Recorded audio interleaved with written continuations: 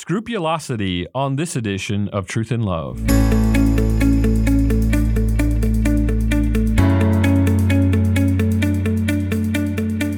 I'm Dale Johnson, and you're listening to Truth in Love, a podcast of the Association of Certified Biblical Counselors, where we seek to provide biblical solutions to the problems that people face.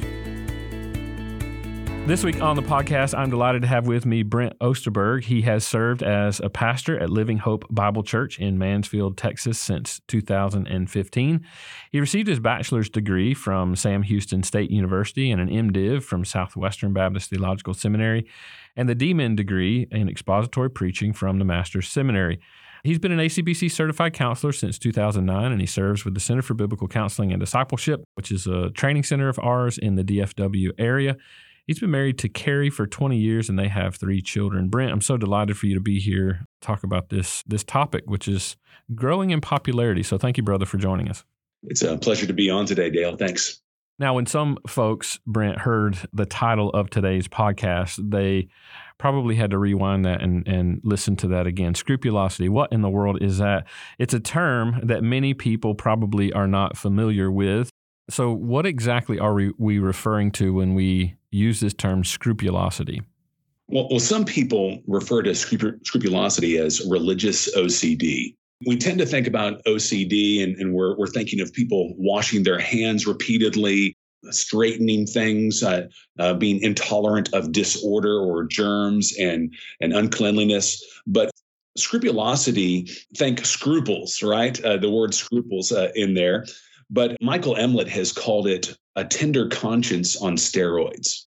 And so it deals more with issues not of cleanliness and orderliness, but of issues related to right and wrong or sinfulness and holiness. That tends to be the focus. It starts with an obsessive thought that provokes fear in a person. Have I sinned in some certain way? Am I the kind of person that would choose to do such awful things? What would happen if I neglected this responsibility?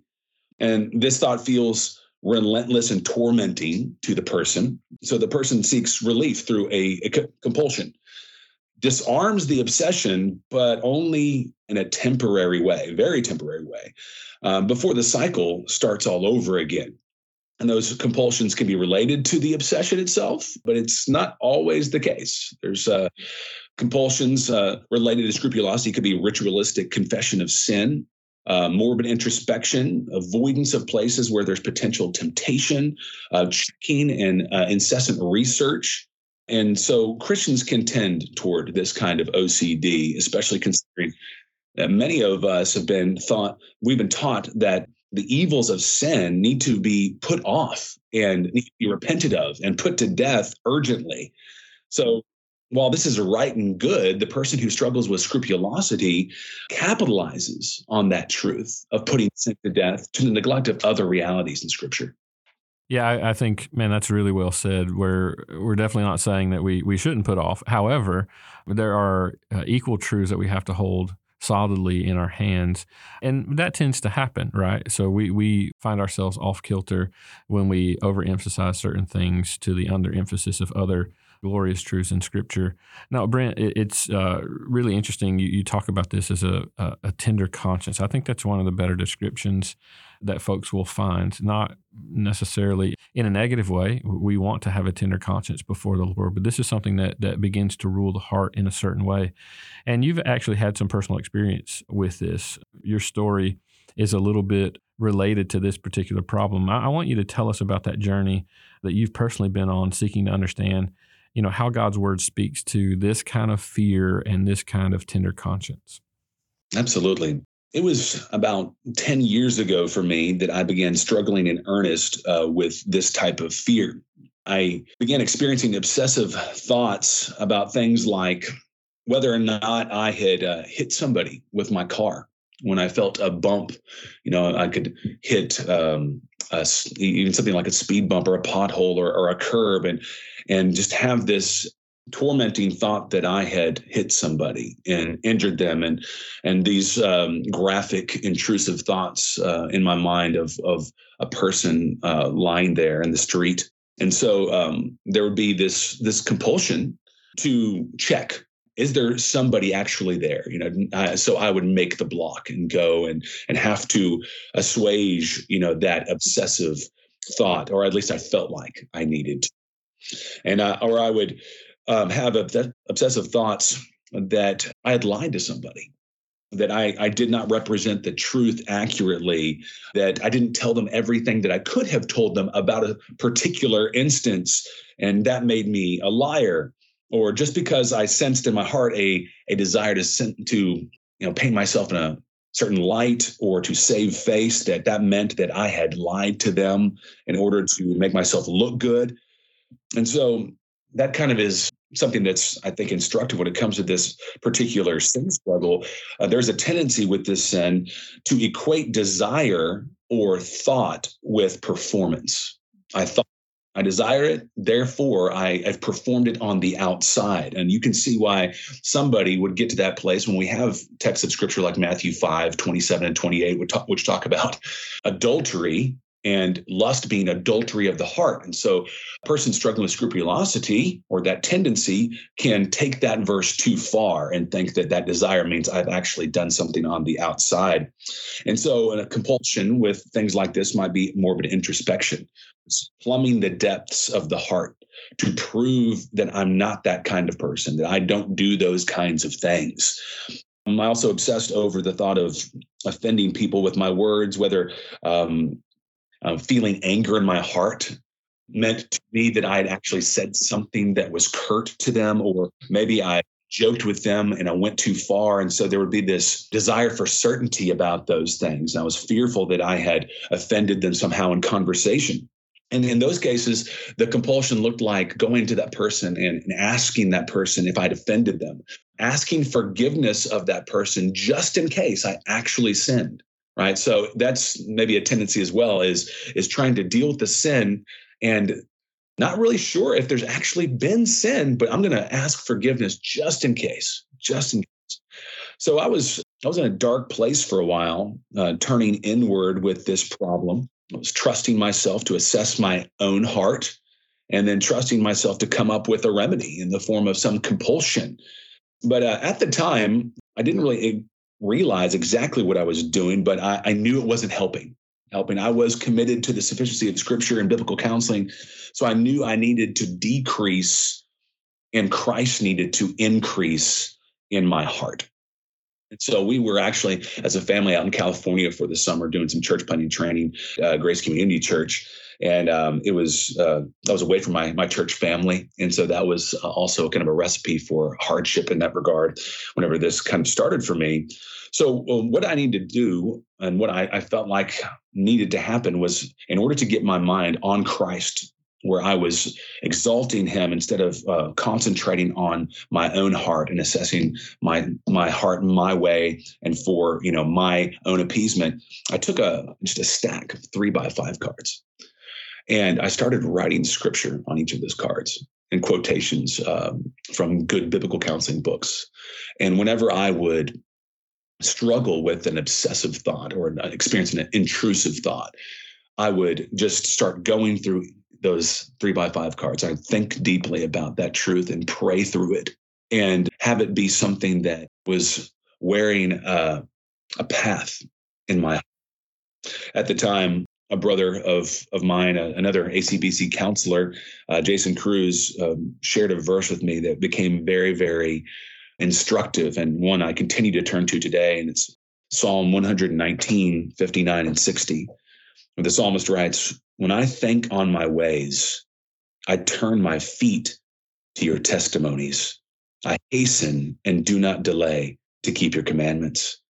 And so with morbid introspection being a kind of compulsion, and the tendency to want to just dwell and spin my wheels thinking about why I'm not as bad as I perhaps am tempted to think I am, I needed to turn quickly to God's word and turn quickly to obeying, not just thinking about his word, but obeying his word as well. And that became a lifeline for me. Well, thanks, first of all, for being so transparent and sharing a little bit about that story. And I'm certain that there's so many listeners that are resonating with exactly what you're describing, because you can see the subtlety in the deception where some good desires, well, obviously we don't want to hurt somebody, sin against somebody. We don't want to, swell in doubts and fears, and that tender conscience is seen as a healthy thing before the Lord in so many ways. But there's a time where one of the distinguishing factors that you just mentioned is thinking that there are things that you have to do in obsessive ways or compulsive ways to overcome those particular things.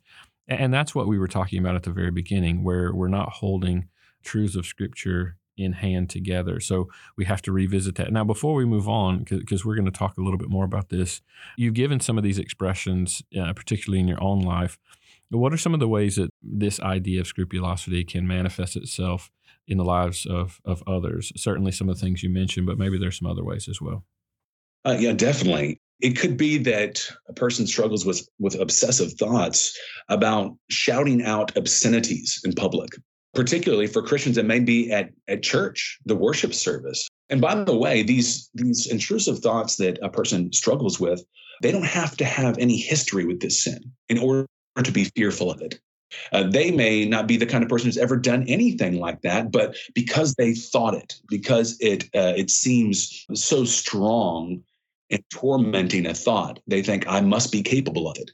So shouting obscenities in public at church, and the compulsion may be there, avoiding church, avoiding the worship service, avoiding the very means of grace that God used to help us, to draw us out of ourselves to Jesus Christ. And so that could be a compulsion. Another way it might manifest itself in people is somebody is struck with the thought that they're a perverted person or they're a pedophile, and that really haunts them.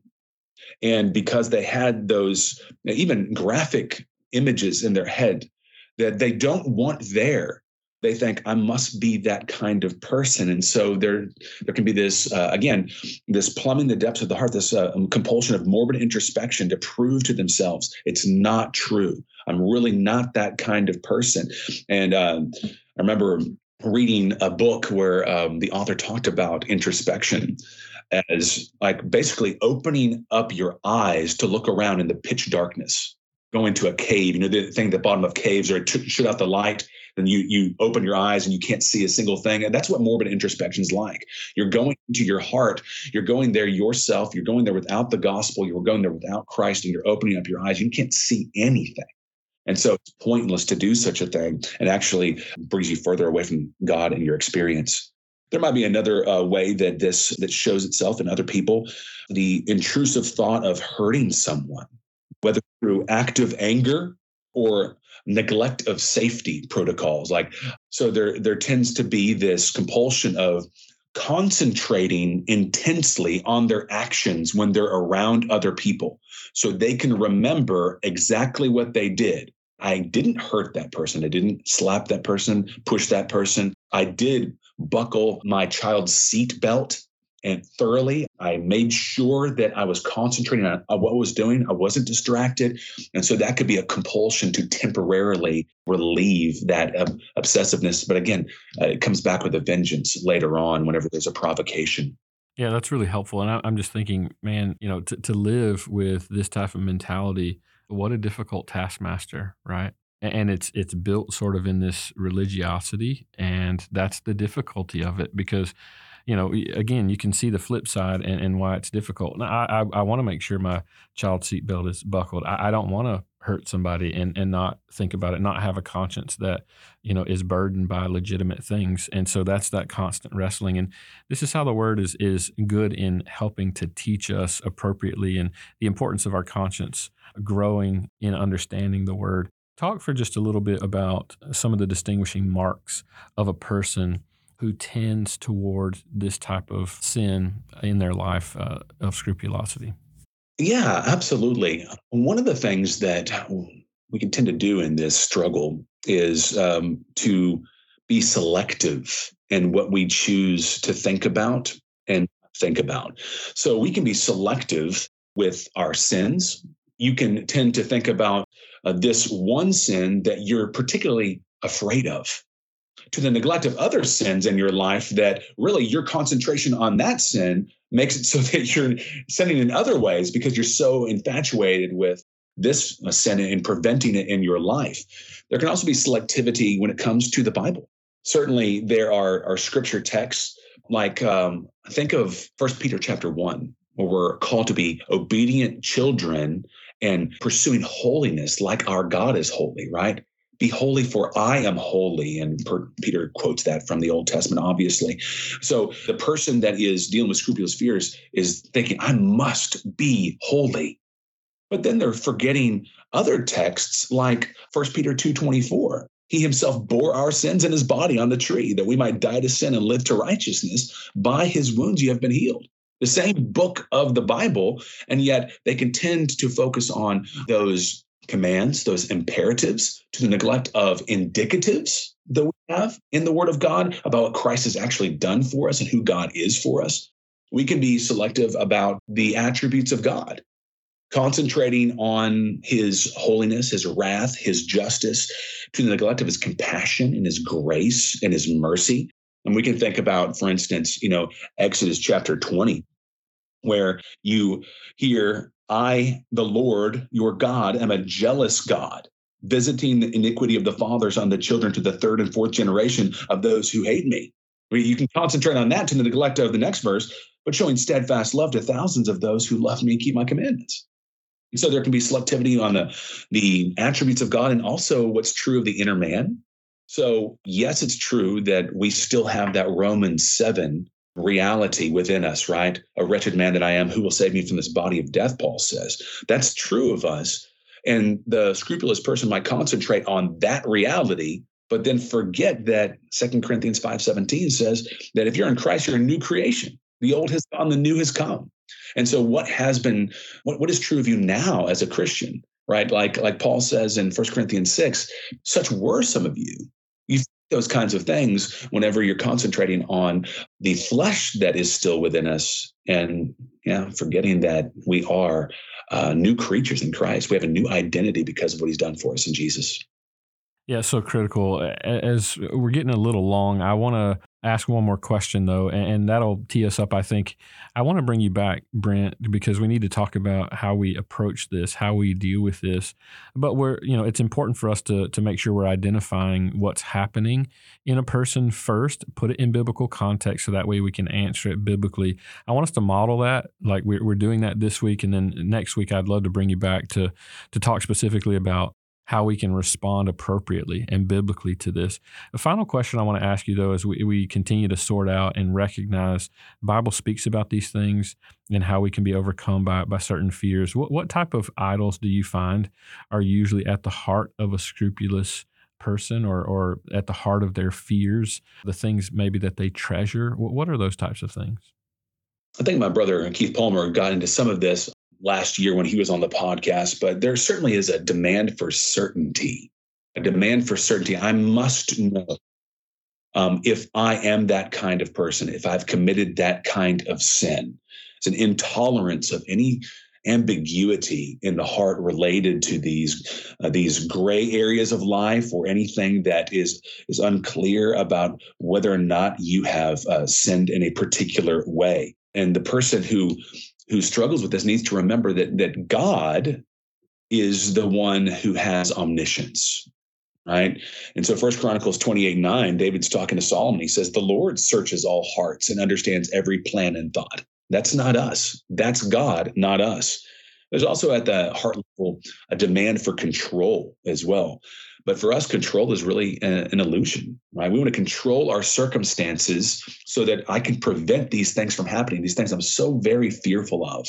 I want to control my life so that I don't get to a place where I commit that sin or I think that I've committed that sin that really I can't imagine tolerating in my life. And so that person needs to remember that God is the one who's in control, the only one who's in control. In Isaiah 46, he says, my counsel shall stand and I will accomplish all my purpose. I have spoken, I will bring it to pass. I have purposed and I will do it. That's only God. And so part of this and addressing the heart of a scrupulous person is to truly be confronted with who God is in contrast to who we are. I would say one more thing, and that is there is a misdirected love at the heart as well. Misdirected love. And really, Keith Palmer and I have talked about this. Those who struggle with this particular sin struggle, saying to themselves, if I have committed that sin or if I'm that kind of person, then I could not live with myself. And so there really is a love of self at the root of this. I can't imagine living my life if these things are true. So I've got to prevent it. I've got to control my circumstances. I've got to make sure I'm not guilty of these things. And so those are some of the things I think that are the root of the problem, the idols that we struggle with there. Really helpful, Brent. And what I want our listeners to pay attention to is if we can identify these types of problems in the way the Bible describes them, then we're not far off from seeing the beauty of the hope that the Lord offers in helping us deal with these things in a biblically appropriate way, walking in the truth that God has provided. So, Brent, I'm looking forward to you coming back with us next week to talk about some of the particulars, how we can respond appropriately and biblically with these types of issues. Brother, thank you for bearing a little bit of your heart and using the comfort that the Lord has comforted you with to now then comfort others. So thank you for your time. Thank you.